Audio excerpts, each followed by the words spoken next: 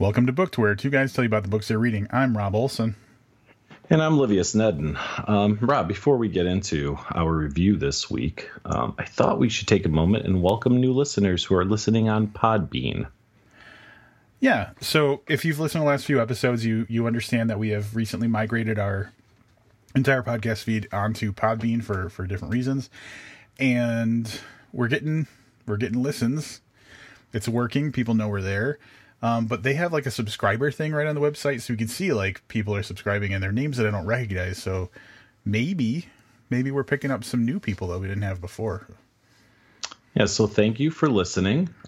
We appreciate it. Maybe we'll have to do something fun for just people that follow us on Podbean. I don't know. We'd have to do something for everybody else too, because that would be kind of crappy. But maybe we'll come up with something in the upcoming episodes, maybe a little giveaway or something. But at any rate, we're happy to have you. So far, the Podbean experience has been good. I've listened to like 2 of our episodes on Podbean just to kind of get a feel for the sound quality and stuff. But I've also listened to a couple other podcasts. And I will tell you, I used to speak very highly of Stitcher. And I'm not saying anything bad about Stitcher, but I think I actually like Podbean better. You know what? I was looking at their little player setup. And I guess this is worth talking about because I have the app on my phone. And hopefully I don't accidentally start playing one of our episodes. But have you played around with that? Is that what you listened on? Yes. So when you're playing something, there's there it goes. That's the thing I was hoping wouldn't happen. There's that little like clock icon on the right hand side, like or a speedometer kind of thing. And you can, when you like, at least this is what the iPhone app looks like, and you can do like the different speeds from half speed up to 2.5 speed. Do you have the full volume voice thing? I don't know. I'm going to open this up and take a look. The problem is like I select something and then I stick it back in my pocket. There's a button that says full volume voice EQ, which basically just like, even if your volume's all the way up and you want to hear it louder, you can tap on that and it makes it louder. And then there's an intelligent speed option. And this blew my mind because it cuts silence out of the episode. Holy crap, I have not looked at this. Oh, hold on. Now people hear me listening to the Ben Shapiro show. Yeah, that's pretty cool. I will have to check that out. I have a couple 4 hours or so in the car over the next couple days, so I intend to listen to some podcasts using that. I might play with those couple features. It's kind of neat too because the speed up to 2.5 speed is at .1 intervals. So like you can be like, all right, this particular podcast is great at 1.4. But this other one, because, Michael David Wilson talks so slow, 2.1, probably better for them. So, no offense, Michael David Wilson. No one's ever going to accuse him of being unintelligible, though. Like, that's that correct. Guy. And we probably talk, like, awful sometimes. Like, today my voice is a little bit ragged for some reason that I'm not really sure of. But that guy, you're never, ever going to accuse him of not being understandable. This year's Booked Annunciation Award goes to Michael David Wilson. For anybody who is new to the podcast, Michael David Wilson is the founder, creator, and host of the This Is Horror podcast, which is interviews with, by and large, people in the horror community. So that's something you definitely want to check out if you haven't yet. Absolutely. And the This Is Horror website and the This Is Horror Awards and probably some paleo diet thing. Let's not talk about the This Is Horror Awards. Let's talk about Adjustment Day. Yeah, we're reviewing Adjustment Day by Chuck Palahniuk. I don't know. So the structure of most of our book reviews lately has been we do like the extended synopsis, and then we cut over to spoiler talk. Yeah. And then we kind of come back and we do our wrap-ups. I feel that this will be the longest and at least the most pointed spoiler talk we've ever done. Yeah, I agree. So let's kick it off. For anybody who's not familiar with Chuck Palahniuk, Rob is going to read you his bio. Chuck Palahniuk's novels are the best-selling Fight Club, which was made into a film by director David Fincher. Diary, Lullaby, Survivor, Haunted, and Invisible Monsters.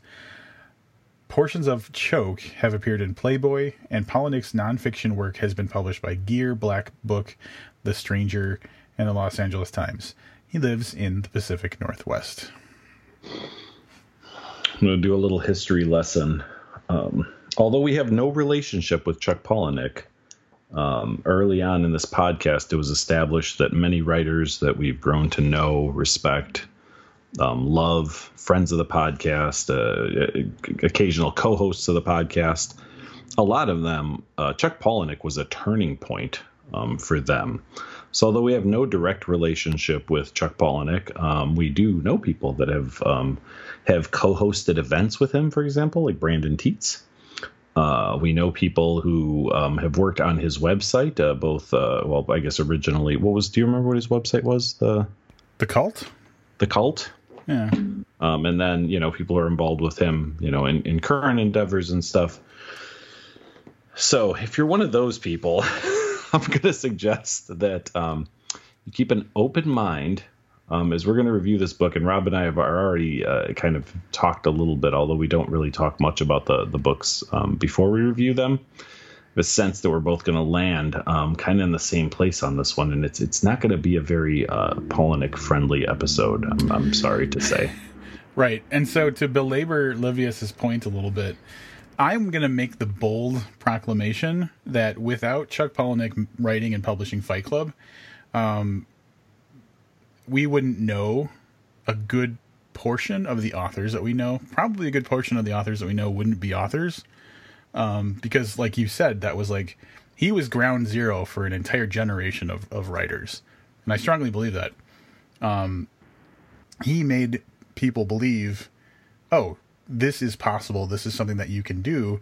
And then they tried to do it themselves. And so like his literary weight is, I will never challenge that, because the man is responsible for, I mean, realistically, we might not be doing this podcast if like the road had taken a different direction without Palahniuk. It's interesting that you say that. I think you might be right on that. I'm not going to disagree with you. Let's go and say I'm not going to disagree with you. I'm going to give that some thought though. Would this exist if Chuck Palahniuk wasn't a person? It's tricky. It would be a different podcast. Yeah. So I'm going to read you the synopsis for Adjustment Day, and buckle in, kids. It's a long one. People pass the word only to those they trust most. Adjustment Day is coming. They've been reading a mysterious book and memorizing its directives. They are ready for the reckoning. Adjustment Day, the author's first novel in 4 years, is an ingeniously comic work in which Chuck Palahniuk does what he does best: skewer the absurdities in our society. Smug geriatric politicians bring the nation to the brink of a third world war in an effort to control the burgeoning population of young males. Working class men dream of burying the elites, and professors propound theories that offer students only the bleakest future. Into this, Rob, I might need your help here, dyspeptic time, a blue-black book is launched carrying such wisdom as: imagine there's no God. There is no heaven or hell. There is only your son and his son and his son and the world you leave for them. The weak want you to forgo your destiny just as they've shirked theirs. A smile is your best bulletproof vest.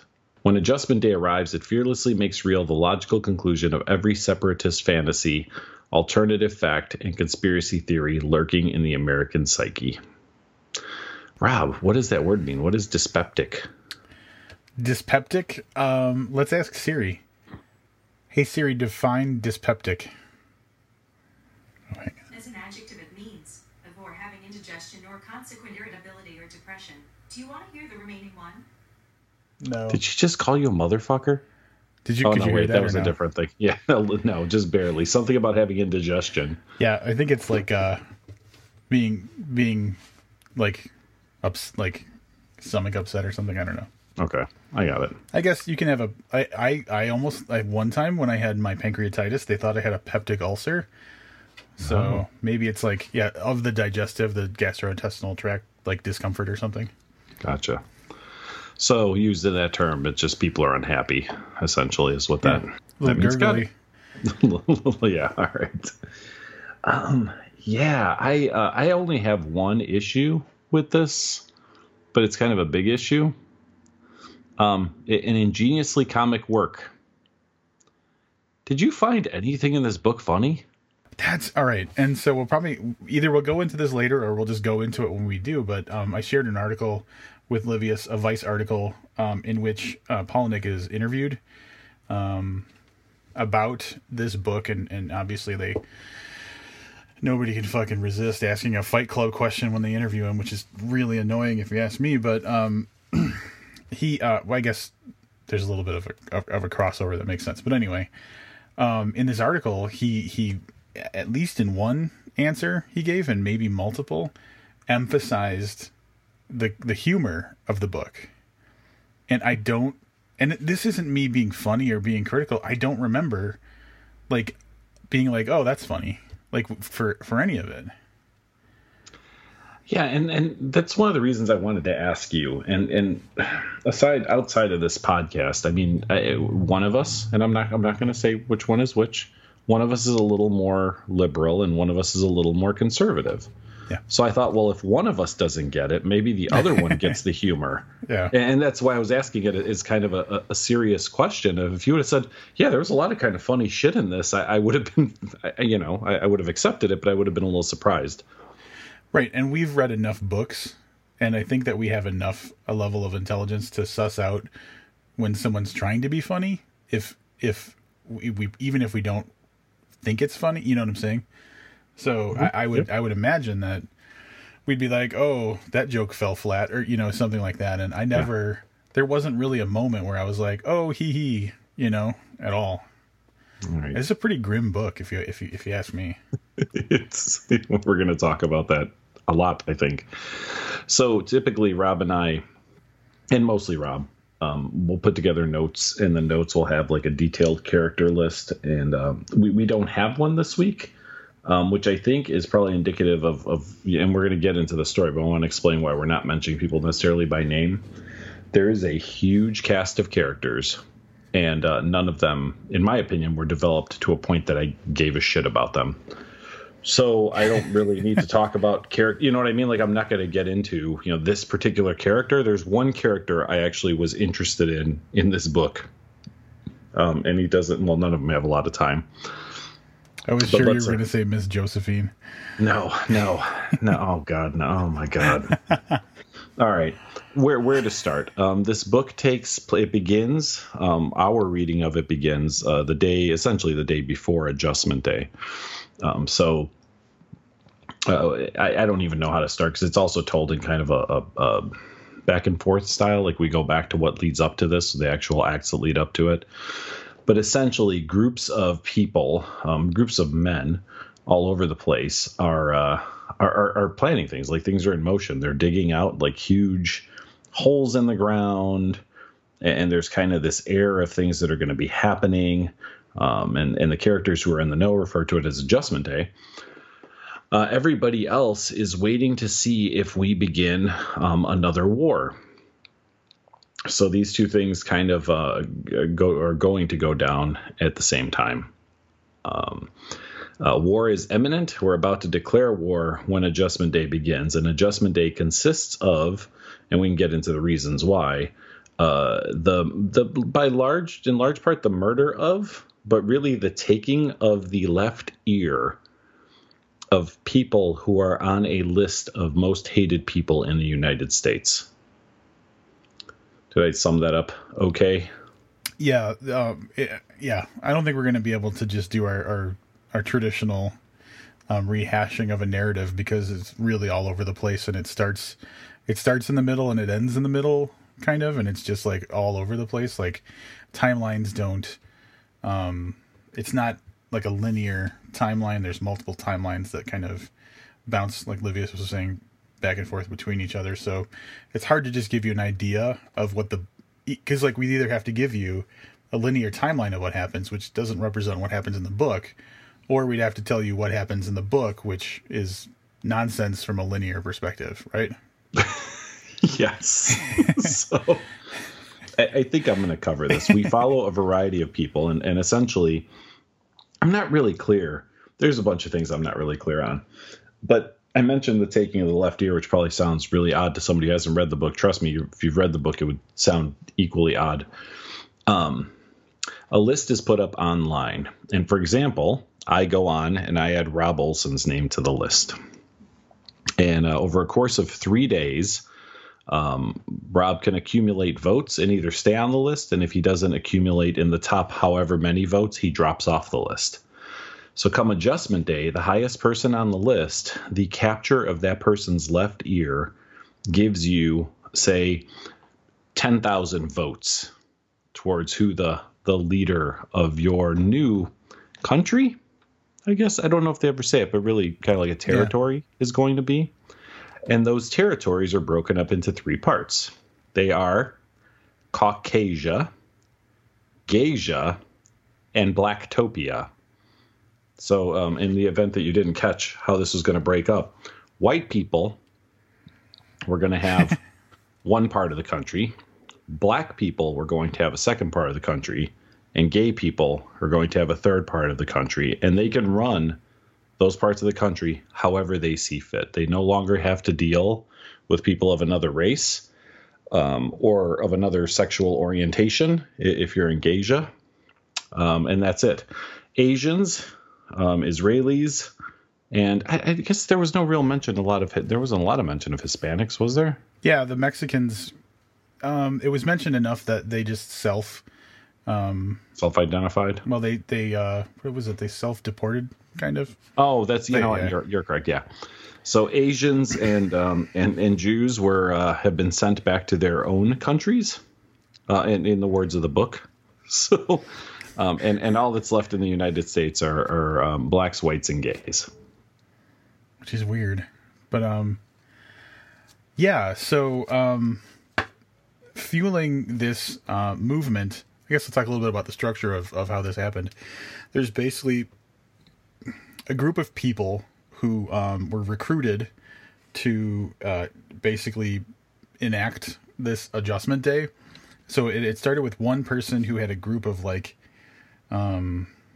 several real loyal followers, and he told them, you recruit someone who you trust and who's going to be ready to kill a bunch of bitches and cut their ears off on Adjustment Day, who believes in our ideals for what the country should be like, and then that person will recruit someone with the same set of kind of like qualifications or whatever, and on and on. So this original group of people has a lineage of like referrals, I guess, in a way, of recruitment.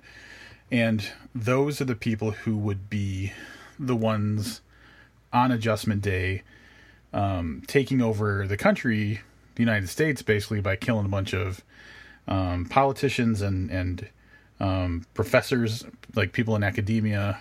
And was there a different group? There was like journalists, the media, and collecting their ears, and whoever, like Livia said, the ears equal votes.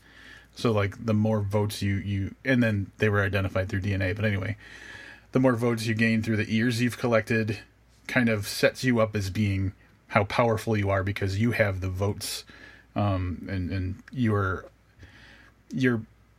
I guess wealth is determined by that. And how everybody knows what the ideals of this group are is through a book. What was it called? The Talbot or something like that? Right. Talbot Reynolds is the author of the book. But wasn't the book itself just called The Talbot, or was the money called Talbots? I can't remember. The money was called Talbots. I don't remember what the book was called. The book might have been. You would think we would know the book because it was mentioned all the time. Yeah, the Talbot book. Yeah. So he wrote a book, and then on Adjustment Day they also had like all media, TV and air and radio and everything, basically 24/7 was broadcasting stuff from this book. But this book was basically their Bible of like weird have you heard of incels? Do you know what an incel is? Mm-hmm, I do. Like, for anybody who's listening who doesn't, I think it's involuntary celibate. Like, it's just basically super like weirdly myopic. It's people who can't get laid. People who can't, yeah. But it's men who are angry at women because they won't have sex with them, I think. But it's got that kind of like, it's a very misogynistic group of people. The people who start Adjustment Day, they're men who feel underappreciated and just like they feel like society has screwed them over, and so they're just going to take power. And this book has all the ideals that they use to kind of enact their plan. And to be fair, when we say that, I guess the thing I could have drawn on is that most of these people are of the military age who are going to be essentially sacrificed. There's a lot of good theory in this book, and there's some really interesting things. So they talk, and I don't. I'll be honest, I've never heard of this before, so I don't know if this is his concoction or if this is something that's studied in. Where would you study it? I guess history, but what's the study of like people? Anthropology? Yeah, maybe the youth bulge. So that in times, at times, every country, every civilization has a surplus of young men. And out of fear of becoming irrelevant faster or whatever, old men send them off to war, which is super interesting. So I actually might do a little looking into that myself, like historically, to see if that's an actual thing. I mean, it's total insanity, but it sounds convincing. Well, that's what I'm saying. Like, I don't know if that's because I mean, it makes a certain amount of sense, right? So to get on to a different book and a different theory. Back when I read Ishmael, I don't know, probably 10 years ago or whatever, the concept there was that higher education is really only in place to keep people out of the workforce for longer, like the legitimate adult workforce for longer, so that the rest of us, aging folks, can stay, again, socially relevant and economically relevant jobs, essentially, longer. So, it sounds like a grand conspiracy theory, but, we keep pushing people to do more and more schooling before they can enter the, what I'm in air quotes, adult workforce, right? Like the amount of money you make as an adult versus the amount of money you make as an 18-year-old. So I wouldn't be surprised a little bit if there wasn't at least some theory or some people that push certain agendas just because there's a surplus of population, young male population in this case. I think it's total insanity. So like, and that's the thing. Like this book and the person who made the book and all the people that he's appealing to are the type of people who would be like, oh, that's got to be it, instead of just thinking about like. He's saying people like me. Just say people like me. People Go like ahead. Livius. I know that's what you're thinking. I mean, here's the first major flaw in the whole, like, we send kids off to war so that they're, old men can still, have jobs or whatever it was. Was that what it was? Or old men can be remain relevant. So I guess my question to you, so I make sure I understand this right, are they creating the war just to kill the kids? Or are they going to war anyway? Because, like, if they're going to war anyway, you're not sending old people to war. You're sending the young ones who are, like, capable. So in this book, and I don't know in real life, like I said, it's not something I've ever given any thought to. So I've only had, a couple of days, 2 days to really think this through. In the book, I don't remember. The plan was to send them to war with somewhere in Africa, I believe, and then to nuke that area and then call a truce so that the United States and I don't even remember if the other government was named, essentially could both clean up a ton of 18 to 24-year-olds at one time. All right. The other in the book, it was definitely a setup just to call the population. Here's another issue I have with that idea. If it's the old people who want to get rid of the young people, they're the ones who had kids, first of all. And second of all, and if it's a generational thing, they made the kids who made the kids. Second of all, typically, like, the people who are politicians are the ones that are super religious, that are pushing, like, abstinence instead of birth control and stuff like that. So if they were worried about younger generations, wouldn't they have opposite views on those things? Let's make less kids so there's less of a threat for us. Yeah. So, all right, to not get into, a whole philosophical debate, let's not forget that sometimes we preach things we don't practice. All of us do. You know what I mean? And that if we're talking about the controlling bodies of government, they can't, how do I say this? They can't control over, what do we have, 300 million people in the United States? Like it's 340 or something. So a lot of, you know what I mean? A lot of that's out of their control, but sending kids off to war wouldn't be. Oh, well, anyway, it's a bunch of shit, I guess, is what I'm trying to All say. right. I'm going to check and see what Alex Jones has to say about this. My and God. I want to go to an authority and then I'll get back to you. Yeah. Well, yeah. Let's figure out what courthouse he's going to be at this week. Isn't he always getting sued and shit? I mean, yeah, he's gotten a plethora of lawsuits thrown at him recently. 9, 11? I don't know. I was reading an article about it the other day. A bunch of them have been batted down already. Good for him. So, so it's a big conspiracy of people taking out the government to create in the way that the way that's presented in the beginning of the book is that this is going to be a way for everybody to have like a chance. You know, the people who have been always kind of like trodden under the boot will have a chance to live like a normal, happy life instead of just like grinding away at something they hate until they die. Right? Is that kind of how you felt? That and to live amongst the people they're most comfortable living amongst. So kind of a two-way thing. That things would be better if it was just all us gays or all us whites or all us blacks kind of doing our own thing and not having to deal with, you know, the other two. Yeah, I was going to say, but the other two groups of people, I guess. Right, because conflict arises from, you know, like clashes between gays and straights, clashes between blacks and whites. You know, that type of thing. And everybody getting to live amongst their people was going to make things better. Fucking insanity. Total, like... and it's all from the like the whole book is from the perspective of these idiot people who believe this nonsense. Mm-hmm. And it's like kind of constantly infuriating. Right. Yeah. And you know, I don't know much more we're going to say about like overall plot. There's some things I think that merit talking about, but yeah, it all goes bad. I mean, if you didn't see that coming, you know, it all goes terribly wrong. Well, Adjustment Day works. Oh yeah, no. Yeah. I'm saying that the new plan, the aftermath of Adjustment Day goes very poorly. But there's some interesting things that come up too, and some of them we're probably going to talk about in spoiler talk. But he does address, and again, one of my issues with this book is I almost rather would have had him pick two people and follow them all the way through. Because there are no less than, 10, 12 storylines woven there's into several for each kind of group. There's several of the gay people. There's several of black people. There's a ton of white people. Yeah. So there's some very interesting things that happen. So I'll give one example of one of the stories, or at least concepts, that I thought was interesting.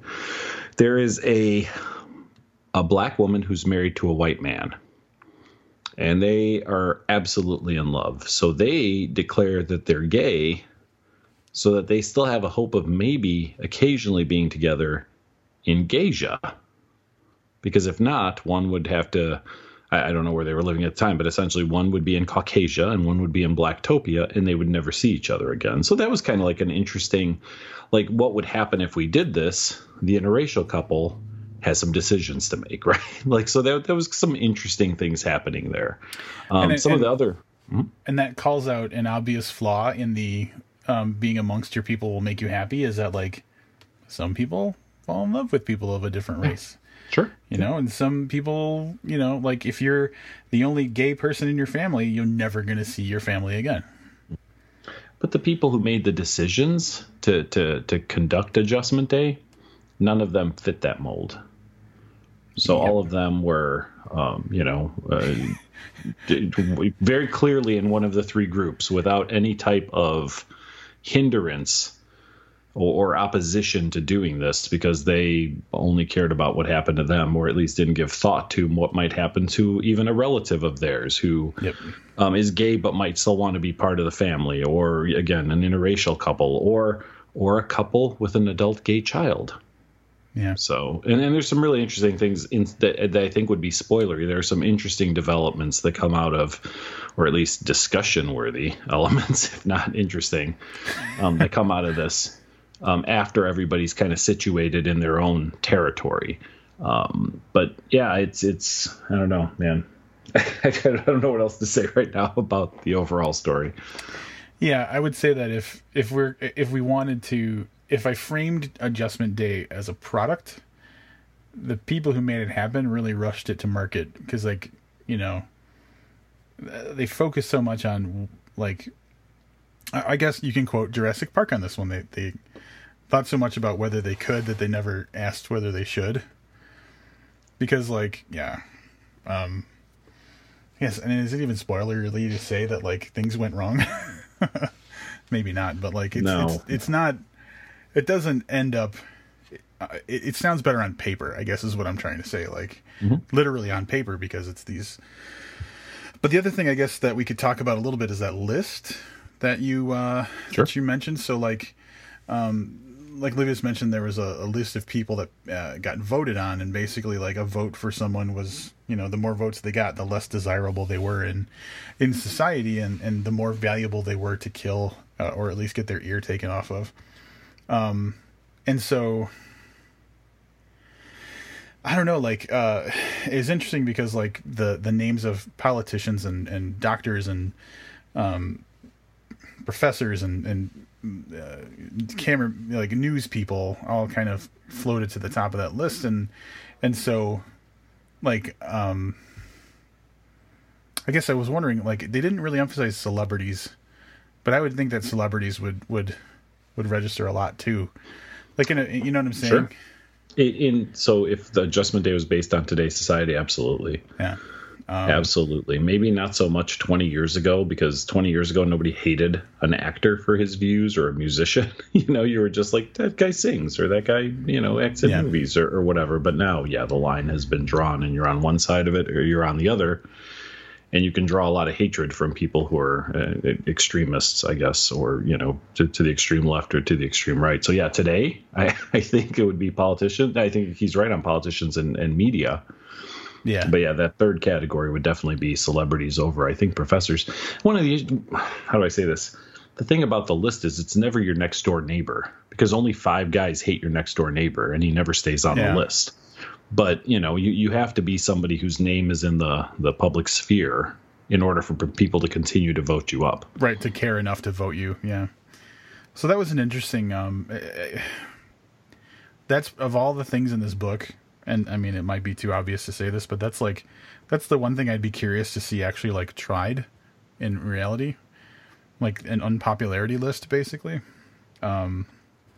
Hopefully without the actual consequences. I don't want anybody's ear to be cut off.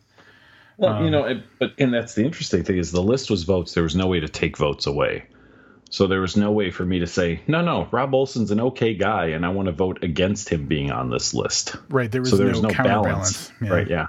Yeah. It was just if someone didn't like you, that was it, which essentially means every politician, right? Because there's going to be a side that doesn't like you. Correct. Yep. So. Yeah, but like you had to get at least 3,000 votes to stay on the list, which I think that means you and I wouldn't make it that high, at least, I think. Yeah, I'm working on it. You're trying, man. Keep hanging out with Alex Jones. Remind me after the podcast, remind me that you said keep hanging out with Alex Jones or something I want to tell you off the air. So right. I want to address a couple of things that I thought were really interesting. Talbot money, Talbots, the design of that was super interesting in that the old money was worthless. New money was manufactured to disappear. So all the printing on it would disappear in, do you remember, Rob, 3 months, 6 months? It was 60 days. 60 days. And that was to keep anybody from hoarding money. And I thought, that's really spectacular. Like, the only thing that works is this paper money. And in order for you to spend it, you have 60 days to do it, which means that money keeps circulating through society and never gets to the point where somebody just hoards the money. So, examples today, Jeff Bezos, right? He's worth in the billions, right? Like, he's not sharing all that billions. And if he is, it's part of it. And billions are still staying with him, and that money never circulates down through everybody else. Now, I believe in capitalism. I believe that Bezos, earned that money, whatever the situation is, he can do with it whatever he wants. But I thought it was a super interesting concept on how the world would work if you only had 60 days to spend that money, and how it became less valuable the longer you had it. Because as it starts to fade, right, somebody knows that I get this money, but I have to spend it. I only have 15 days or 3 days or a day left to spend it, because it becomes worthless. So I thought it was kind of an interesting approach economically to solve the problem of financial inequality. Again, good on paper, but the money distribution starts out with the people at the highest points of the lineage and then kind of disseminates from there. And money is distributed on a regular basis to the people at the top. If I'm the person at the top and you give me X amount of money, I could just spend the stuff that I want to and then leave the others sitting around until it expires, and no money goes to anybody. So I'm hoarding anyway. That's true. The other concept that so let's talk a little bit about the Talbot Reynolds that we see, because that was the only character I was interested in at all. So there is an actor whose name I don't remember. In the book, he's an actor, and he's done like some commercials and some TV spots, and he was in a movie once, but he goes to a casting call to play a politician.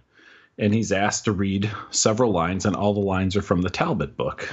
And he thinks he's doing a pretty good job. But essentially, they got in there for like 2 days just reading line after line after line. When he's done, they're like, "We're going to get in touch with your agent." And they hand him an envelope with $10,000 in cash and send him on his way. He unwittingly becomes the face of this, which also causes another problem for me that we're going to talk about in spoiler talk. But he's this guy whose face launches Adjustment Day and is on TV nonstop after Adjustment Day all the time on the radio. And he's the really only kind of unwitting participant in any of this, but he's killed pretty quickly. So I was sad that we didn't get to spend more time with him. He would have been an interesting character to follow through in this book. Yeah, I mean, they did do that one chapter. Oh, I shouldn't say chapter, and we'll get to that in a second. They did do that. He did that one part where we did revisit the actor like weeks or whatever later, where it was like a whole just explanation of in great detail how the guy's body is decomposing, which I thought was a little unnecessary. But yeah, that guy was just one and done. You got his your section of the book with him, and then he came back as a rotting corpse like halfway through the book. You want to talk about chapters really quick? Sure. We won't have to. Yeah, really quick. We won't have to talk about them for long. There's no chapters. There was no fucking chapters, and I got like 20% into this book, and I'm like, how am I breaking this up? How am I supposed to know the pace of this? There's no chapters. It's just one continuous, uninterrupted. There's not even section break icons like you sometimes see when the change is significant enough to mark it as a different section, but not significant enough to mark a new chapter. You have those little section markers. There wasn't even that. So it was just paragraph after paragraph, and you'd realize, oh, this is from another person's perspective. Wonder if that layout's different in the paper books. We both read it on Kindle, right? I can answer that. Oh, that's right, because you have a copy of it, don't you? No, but friend of the podcast, Jesse Lawrence, has a copy. Okay. And he, at one point, I was texting and I said something like, "It's really weird that there are no chapters." And he's like, "Yeah, that was really that was really what do you say? That was really pissing me off, or that was really stressing me out, or something like that." Yeah. So yeah, there's nothing else I want to talk about that's not spoilery. Everybody listening, if you are not giving us $1 a month at least at Patreon, you should probably get going on that today while you're listening to this, because Spoiler Talk is going to be a profundity of discussion, I believe. And we recently updated our pledge options, which is a lot simpler than they used to be. $1 a month gets you early access to episodes, up to about 24 hours in advance. It's never exactly that. But it also gives you access to Spoiler Talk and other exclusive recorded content that is only available on Patreon. Spoiler Talk being probably the biggest thing that we do. But then you want to talk a little bit about the other award levels? Sure. So $5 a month is the mug. Rob, mugs, last year's mugs, Yeah. already ordered and on their way to patrons. The 2017, the long-awaited 2017 mug is, as far as we know, like they're on trucks right now going out to the people who gave us $5 a month, right? Correct. And we're hard at work on the 2018 logo or design. So for anybody who isn't aware, in 2016 we had a mug with like a picture, a drawing that was a two-bodied person, I guess you could say, because it's not two-headed. There was two torsos that shared like legs. One was a vampire and the other was like a Viking-looking person. It was named Throblivius, and that is like the kind of monster amalgam of Livius and I. So that was the 2016 mug, and the 2017 mug is audio waveform of one of us, I don't remember who, saying "Welcome to Booked," where two guys tell you about the books they're reading. Super, super cool looking mug. And those will be in $5 and up contributor hands shortly. I imagine that you're right. By the time people are hearing this, they should be shipped. Yeah. So that's the $5 level, and there's only one other level right now. The $10 level is actually kind of a huge discount. Used to be at $25 a month. You could choose one book for us to review per year, and then there was always a possibility of you joining us to review the book as well. Now at the $10 a month level, you can choose a review, and it is limited to 12. So we'll do up to 12 choose a review kind of options per year. There are currently 2 slots taken. So if you want to be able to choose a book for us to review each year and maybe come on and review it with us, probably want to get over there and start registering for that. I am terrified at the thought that 12 people will be able to pick books that we have to read and talk about. Yeah. It's been a rocky road so far. So, yeah. Anyway, join us in Spoiler Talk. We're about to go over there right now. Or sign up for Patreon. You got the $1, $5, $10 levels.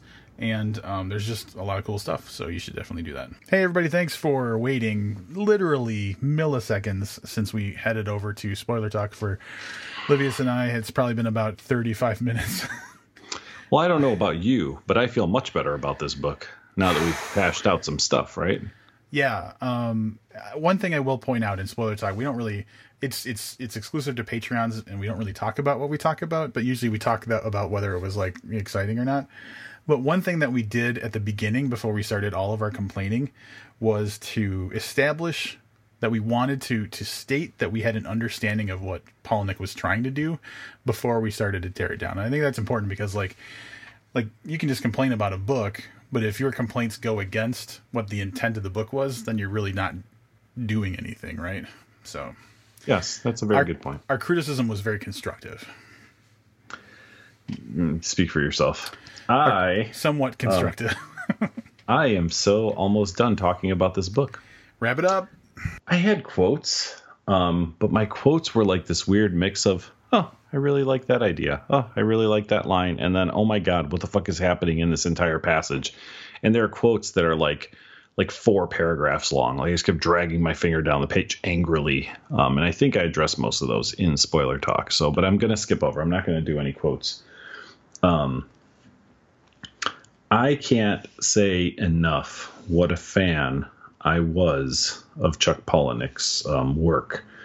And, I hate saying early work or whatever, but in a conversation someone recently, and I had mentioned Invisible Monsters, and I was so excited talking about Invisible Monsters that I said, it's probably one of like the best 25 books I've ever read. And I've read a lot of books, right? So that's not a small, that's not a small thing to say. I know people have read 25 books their whole life. So all of their books, every book they've read is their favorite, is in their top 25. God damn it. I miss that guy. I miss that Chuck Palahniuk. And, I took to Amazon right after finishing the book. There was only 15 reviews or something. I think it's coming out to like 3 stars. And it was mixed. It was it was check, Polinick's great and this book's great and it shows us what this country could become if we let, the radicals do what they want to do. And the other ones sounded a little bit more like this wrap up. I was really disappointed. I think I said during spoiler talk that I was offended, and I want to take that back because something someone writes in a book can't offend me. But I do think that a lot of this book was offensive to whites, to blacks, to gays, to everybody in the book. I mean, even just kind of dismissing the Asians and the Jews was almost kind of offensive too. You know what I mean? Like I said, the Hispanics they just decided to leave on their own. I know what he was trying to do.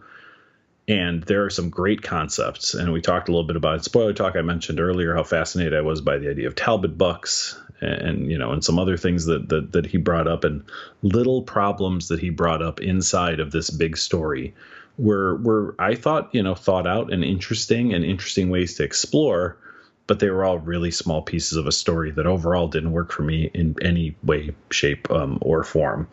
And nothing wrong with the actual writing. The actual writing was fine. I don't think Polinick's lost a step in his line by line writing. It flowed pretty well from that standpoint, but overall the book is messy, and it just meandered too much. And like I said, it's got to be offensive in the culture that we live in.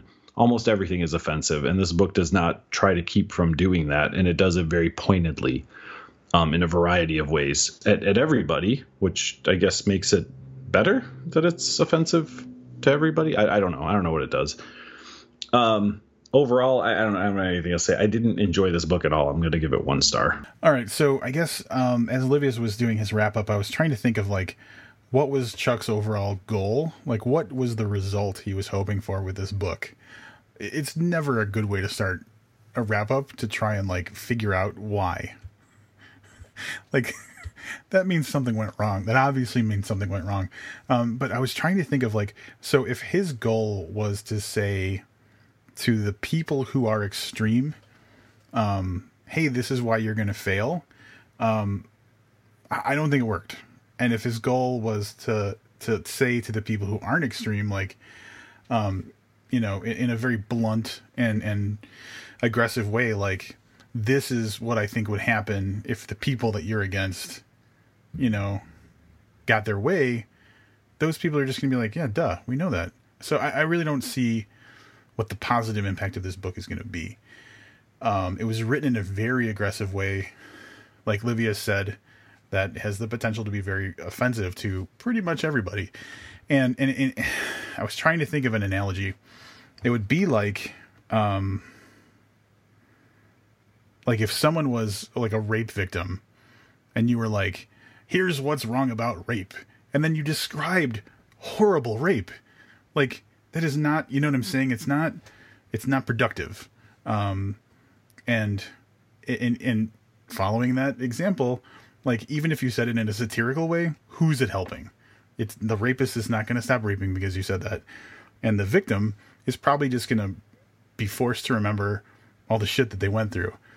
So, it may be a bad example, but that's kind of what the book did. Was it was just very blunt and forceful with the message that it was trying to send, which I don't really even kind of have a clear understanding of what it was, but I think it was these people are wrong. This is what would happen. And it's weird. So it's confusing to me because trying to understand why he wrote it or what the overall final result he wanted is very difficult for me. Analyzing it from the perspective of just a story, it's very flawed. It's got too many characters. It's got timelines that are confusing, and it's just nothing ever. There was no cohesion with the overall narrative, even if you're working with a broken timeline. If you're working with multiple characters and stuff, there's ways to do it that work, and I'm sure that we've read bunches of them. In this case, it just didn't work as a narrative. So it's very aggressive, very offensive. Aggression is over. Uh-oh. Social interaction with the intention of inflicting damage. Siri's giving us her wrap up. That was from Wikipedia. Would you like to hear more? No, shut up. is my speaker. I got one of those HomePod speakers that Apple makes, and you can just talk to Siri through it. And apparently, Siri wanted to. Pretty cool, by the way. Yeah, it's pretty cool. Oh yeah, you saw it in my apartment. I guess I'm belaboring the point. The book just doesn't work. If Palahniuk, Chuck, if you're listening, and you think I got it wrong, let me know. You can reach out to us, Book Podcast, on Twitter, or find us on Facebook, whatever, because like I don't want to misunderstand and misrepresent a book if I just didn't get the point. So like that's my olive branch for Chuck Palahniuk, or someone who can get me to Chuck Palahniuk. I'm happy to hear how I got this wrong, but as it stands, and as a reader who finished reading a book, my opinion is like he missed the mark. And so I'm going to be a little more generous than Livius. I'm going to give it a 1.5 stars. Way to one up me, bro. Can we talk about, the risk of failing when you're trying to make a point with a book is much higher than just telling a story. So not all books have a purpose, right? Like I have a very small book collection, because every book I have essentially is signed, or I expect will be signed in the foreseeable future. But as I look on my shelf, there's just so many books that just tell engaging stories that aren't really trying to drive a message home. And the risk, young writers out there, is that if you try to tell a big social story or a social parable, your risk of missing the mark is much, much higher than writing a story about a guy who falls in love with a dame and there's a heist or whatever it is that your storytelling is. And I don't know. How do I say this? Fight Club has become an iconic book about our culture, right? I don't know if it was meant to be an iconic book about our culture, because you can read Fight Club as just a good story. Right. And then maybe like try to infer that there are things there about society or whatever. And maybe every one of Palahniuk's books was supposed to tell this big, social parable. And maybe I just missed it. And maybe that's why I did, really liked his work, because I could read stories that were just stories that weren't trying to point out that, these people are wrong and these people are wrong and these people have, I don't know, I was going to say something really spoilery. You know what I mean? Like, I just thought like, hey, I'm really want to know what happens to this person, and people disappeared from this book as individuals, which maybe that's why it was written the way it was, so that we would understand that nobody is an individual and everybody is just part of a culture or whatever. I don't know, but I'm done. I'm done talking about it. So you made me think of a couple of things. First of all, Fight Club, when you think about it, like you've got your protagonist, and you have like at least you've got two potential like relationships, big ones, right? Yeah. More or less. Sure. And so like the evolution of the people and also the evolution of the relationship is in the foreground. All of the social commentary is in the background. And so I think that's why it's palatable, because it's about people still. This book is like, it's more like an anthropological like examination, sociological examination of ideas, and maybe that's why we couldn't connect with it as much. But I read this article on Vice in which Palahniuk is interviewed. I mentioned it earlier, and one of the things, he has this weird fixation with how people are going to think about his writing in the future, that started around the time that the Burnt Tongues anthology came out, that he co-edited and he wrote the introduction to. In that book, which was 2015 maybe, give or take, yeah. In the introduction that he wrote to the book, he said something to the effect of, and I'm just going to boil this down for like the sake of brevity, if you read a story and you don't like it now, read it again in 5 years. And his idea makes sense, and it's that, over time you change, you read more books, you gain new opinions, things happen to you, and you're always going to be changing, so you might have a different feeling about this story. And I understand the positive vibe of that. But it also sounds like a cheap way of saying, like, you didn't read it right. So in this Vice article, he's talking about The question is, so what prompted you to write a comedy about genocide in America? I take it you aren't worried about offending people. Polnick says, don't believe all the jacket copy you read.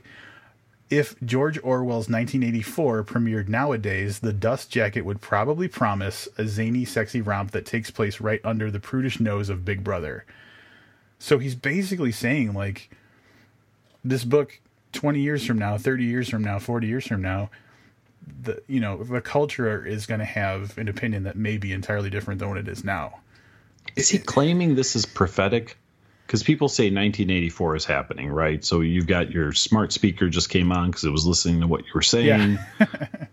Yeah. We can't go anywhere without a camera. Is he actually implying that there's going to be a Caucasia? I don't know. Possibly. That's not how I took it, but I took it as him. Like, basically saying, if my writing's not significant now, it will be one day. Which sounds douchey. Yeah, just a little bit. And it wouldn't have meant anything if it was the first time he said something like that. But this is now at least the second time he said something about how something will be interpreted when there's some distance between when it was first published and when it's, being judged. It's just weird. It's conspicuous to me. The first time I took that a little differently. There's probably stuff that, so let's go back 20 years. I was 25. Stuff I read then that I love that maybe I wouldn't like as much. Right. Maybe there's stuff I put down then because it was a little heavy or it was a little whatever. And I'm at a different place in my life and how I look at things. So, so that's how I took his Burnt Tongues. I remember specifically us talking about that when we reviewed Burnt Tongues. So I don't know. I don't imagine there's going to be a Adjustment Day movie. I would imagine not. Probably not. Let's throw that out there. It's not getting the best reviews on Amazon. No, it's not. And here, I don't wish the guy any harm. I don't wish him poorly. I hope he has a great career, and I hope that more people like this book than don't. But I'm not going to I'm not saying prayers about it or anything. Like, I don't know. You want to talk about something else? Yeah, Rob. I understand that there's an important baby update. Now, before you go on, I do want to say that quite possibly the weirdest segment we've ever had on this podcast occurred 1 week ago, whenever that got posted in our last interlude. Yeah, last episode. So I am waiting with bated breath because I wanted to kick off the show with a baby update. But people come here for the book review, right? So can you please provide us with an update on your situation from last week? So if you haven't listened before I go on, Rob's not going to rehash his 20-minute story about a baby. Yeah. So I do have a key baby update. So where we left the story is the baby was absent from my neighbor's apartment after a bunch of shit went down, and I didn't know what happened to the baby. Since that time, I think within a couple days, I heard the baby crying again. So the baby was back. And so all is well. I was relieved. I think I slept better the night that I heard the baby crying again. Excellent news. Excellent news. And in the meantime, I haven't heard the baby as often, but I have heard it consistently. So I'm wondering if maybe there's some someone helping out and watching the baby every now and then, or maybe a custody thing changed or something like that, because I still hear the baby, but I don't as often. That's terrific. Again, I want to reiterate, because I really, especially after listening back to it, I was like, A, this is just bizarre. Yeah. But B, I was like, I feel for you, man. I genuinely especially, so when you're involved in a conversation, you're involved, right? Yeah. But we have the almost unique ability to go back sometimes and listen to these conversations, right, and then you're not involved. And I think I felt worse about it after listening back to it. So. Yeah, I'm the same way. When I was editing that, I was like, oh man, this is weirder than I thought it was. Mm-hmm. So kind of a happy ending. I'm happy that, and also it means I'm not a bad person. No, that's not what it means. Oh, all right. I'm going to edit that out. Also babies do cry less and less the older that they get. And I'm not saying that to be funny. It's just that sometimes they catch their rhythm of when they sleep. And once you figure out, when the baby's going to want to eat, you know what I mean? So you can kind of start to pinpoint and relieve the displeasure of the baby, here and there. Yeah. Ahead of time. So anything else happening on your I'm boring. I come to this microphone every week depending on you to make my life more exciting. So do you have anything else? So now that you say that, though, it makes me think that I just think about things in my life deeper than you do.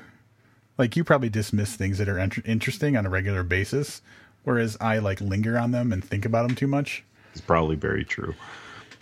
But that's where we're at. So you get to hear my story about a pizza girl.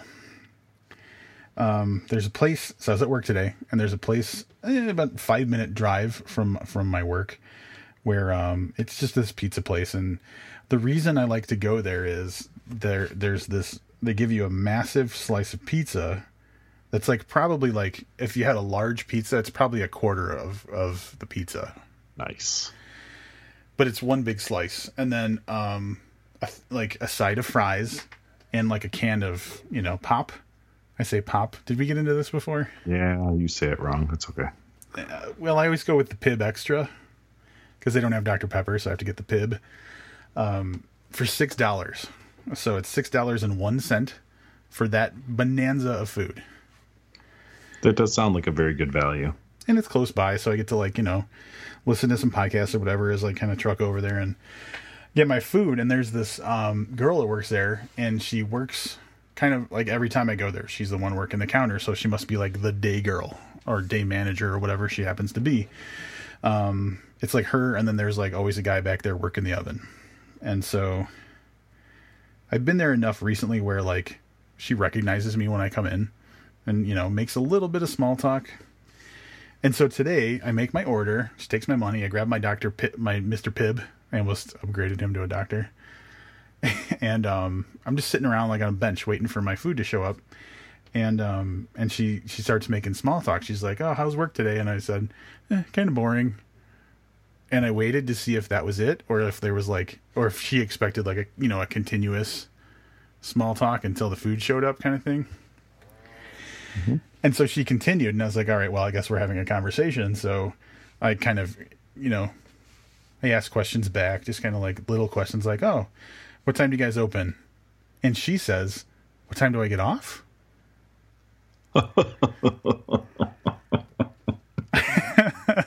And I gave her the benefit of the doubt. I was like, oh, no, I was just asking what time you guys open up in the morning. And she tells me. And then I thought maybe she didn't hear me well because we were kind of far apart. So I stood up and I walked over to stand across the counter from her and continue the conversation. And as we're talking, I would maybe ask a question here or there.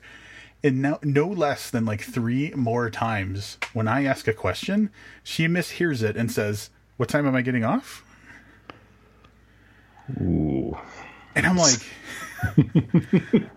We're this poor girl has a hearing problem, and our listeners right now are bashing their heads against their dashboards in their car listening to this. I'm like, she's cute and all, but I can't just be repeating myself all the time. I'm never taking her on a date. So, I took it as not so subtle flirtation, right? Mm-hmm. And I didn't do anything about it. I let it just drop. But I told her it wasn't, because I don't know, man. I was there to get food. I wasn't ready. You know what I'm saying? It's not like I opened up Tinder and there she was. I ordered a fucking slice of pizza. Yeah, she actually tried to start a conversation with me in person. I don't know what to fucking do with this. Yeah, if it's not Rob, a Craigslist ad. I am going to make a recommendation. Is this a young lady that you would like to go out with? If you just had to say yes or no right now. I would say yes. Okay. So my advice to you is walk in there tomorrow or whatever the next time is reasonable for you to go there. But in your rhythm, right? Yeah, if you go there once a week, then wait until next Wednesday or whatever the fuck day today is. And walk in there, say, hey, how you doing? I'm going to take a cheese and a Mr. Pibb and the fries, extra ketchup, whatever. And then when she says, how you doing today? Say, what time do you get off? and then plan on doing something that evening. See, I kind of have to now, not necessarily because like I want to, but because I want a follow-up story for the podcast at least. Yeah, well, listen, in 6 weeks when she finds this episode and hears that, you're fucked, bro. That's all I'm going to say. You're fucked. No. It's just this weird social interaction where I wasn't ready to be flirted with at all. And I wasn't ready for, like, you know, she was really putting it out there. If she wasn't like legit hard of hearing, right? Dude, there's no way she would have asked the same thing 4 times or 3 times. Like, that's not like, if you would have said, what time do I get off? And then and then the next time you were like, I said, oh, it looks like it's going to rain today. And she was like, did you just say it's going to snow? Like, Then I'd be like, okay, no, there's something fucking wrong with her. No, she was definitely sending vibes your way. And if not, if she didn't mean that, you could be like, last time you misheard me 4 times. This time I just wanted to, you know what I mean? Just like, you could play it. Yeah. Make it an in joke. Like, it's your joke. Like, then every time you walk in there, you have to ask her what time she gets off, kind of thing. So, yeah. And so, like, I'm sure going back to Rob has interesting stories. You've probably had something similar like that happen and you've never thought to share it with anybody. But for me, I like on the drive back to work, I was analyzing it in my head. And then in the break room talking to people, I had to tell the story like 4 times. So it was very rehearsed by the time I got on the podcast. And so, yeah, I couldn't. Did you tell any female coworkers this story? Yeah. And I would just like to hear what one of their reactions was to that. Unanimously. Everybody. Nobody was like, oh, she's probably just, not hearing you right. Nobody said that. Everybody said that she was flirting with me. So yeah, that's not even flirting, dude. That's brazen shit right there. That's not even like the little flip of the hair and a giggle at your dumb joke. Right. That's one step, like that's one step before like just like pulling up your shirt. Yeah. Well, yeah, probably. The other approach you could take is when you walk in there and she asks what you want, you could be like, just ask me what time I get off work. Look at you. That's another angle you could take. Should I Facebook Live this as it goes down? You know what? That would be wonderful.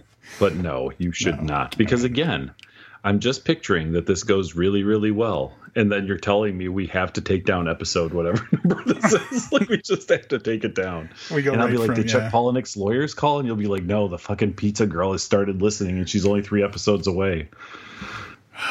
Yeah, so there it is. Like, that's my pizza girl story. Apparently now I have to date her. It would be good for the podcast, my friend. At the very least. Yeah. So that's gonna be on Patreon spoiler talk next week. So you got baby update, baby's good pizza girl story, totally going just for patrons. Yeah, we're gonna go out for like different pizza. I think to a different pizza place. Oh, don't take her to a pizza place. I would never do that. That's Meet her for coffee. Yeah, that's the other thing. Dating has to I love talking about dating on the podcast. Because remember we talked about like the apps and like there's like a whole hierarchy now. Like you usually don't go for a meal on the first date. Did you know this? No, I did not know this. There's like a safety date where it's just coffee or drinks or something that's quick that you can bail on.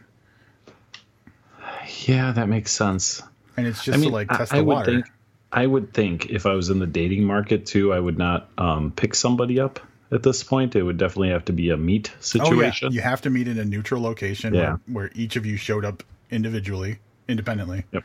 Correct. Yes. And then the girl has to check in with somebody every like 39 seconds or something like that.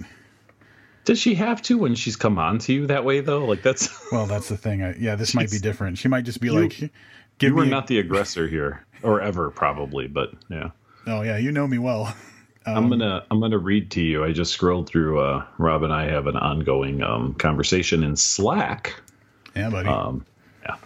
And Rob a month ago, sent me something he came across on a dating site, and it is a picture of a fairly attractive African American young lady who is dressed in, I don't know, something like the top pictures look like she's going to medieval times. The bottom pictures look like she needs to put some pants on.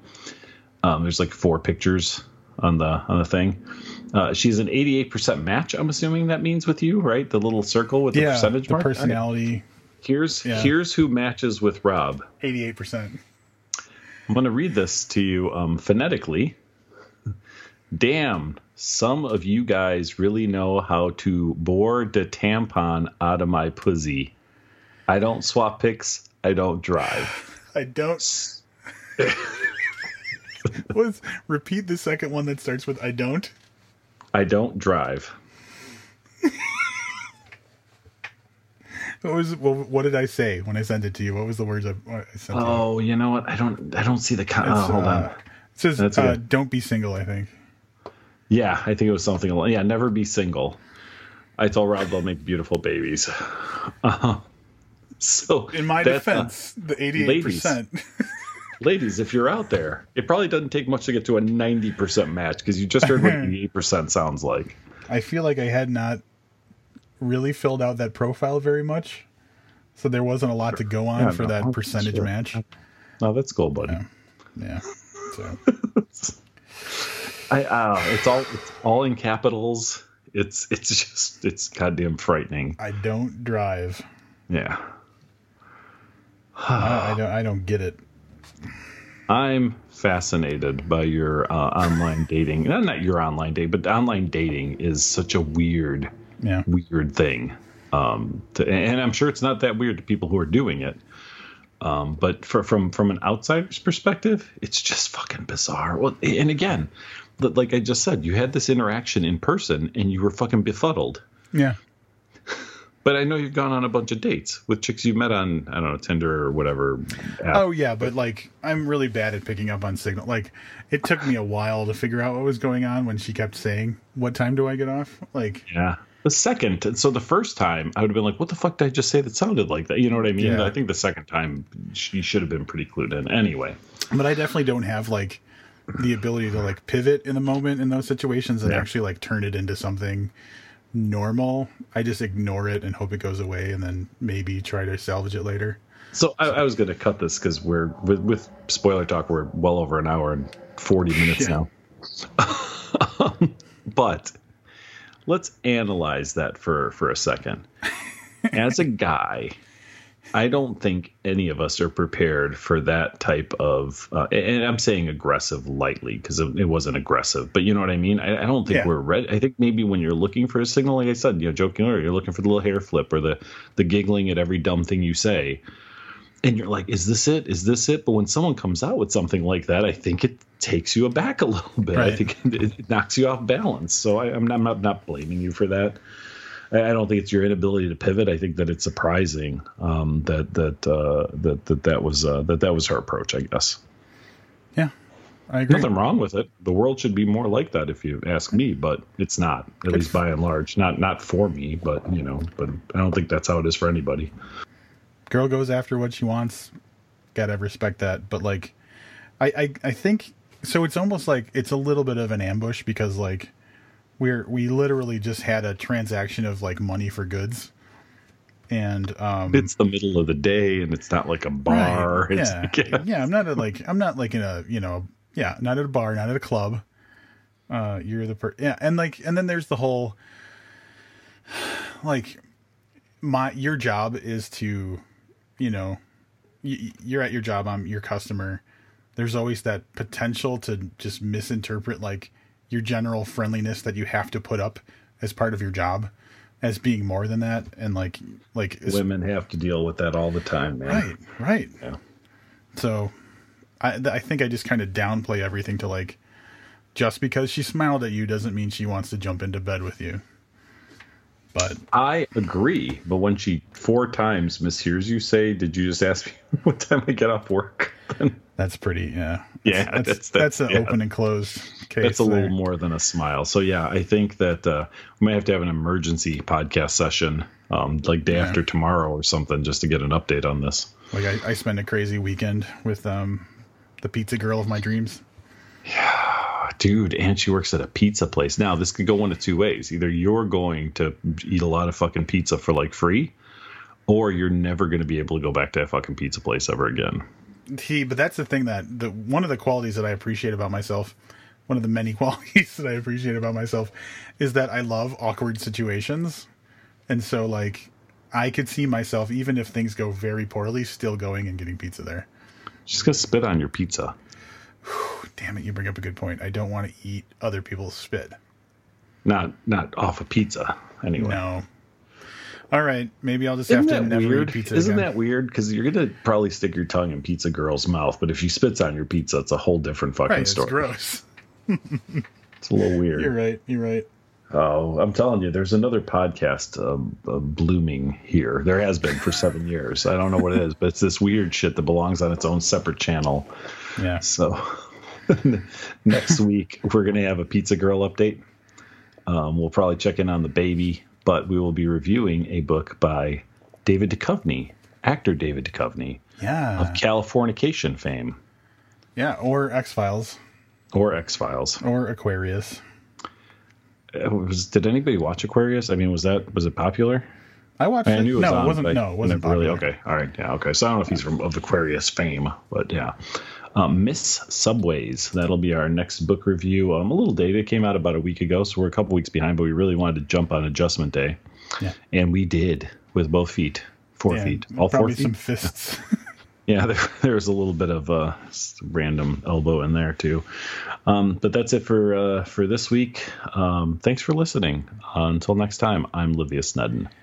And I'm Rob Olson. Before I say keep reading, I just want to congratulate our friend John on his new job. Hey, congratulations, John. Keep reading.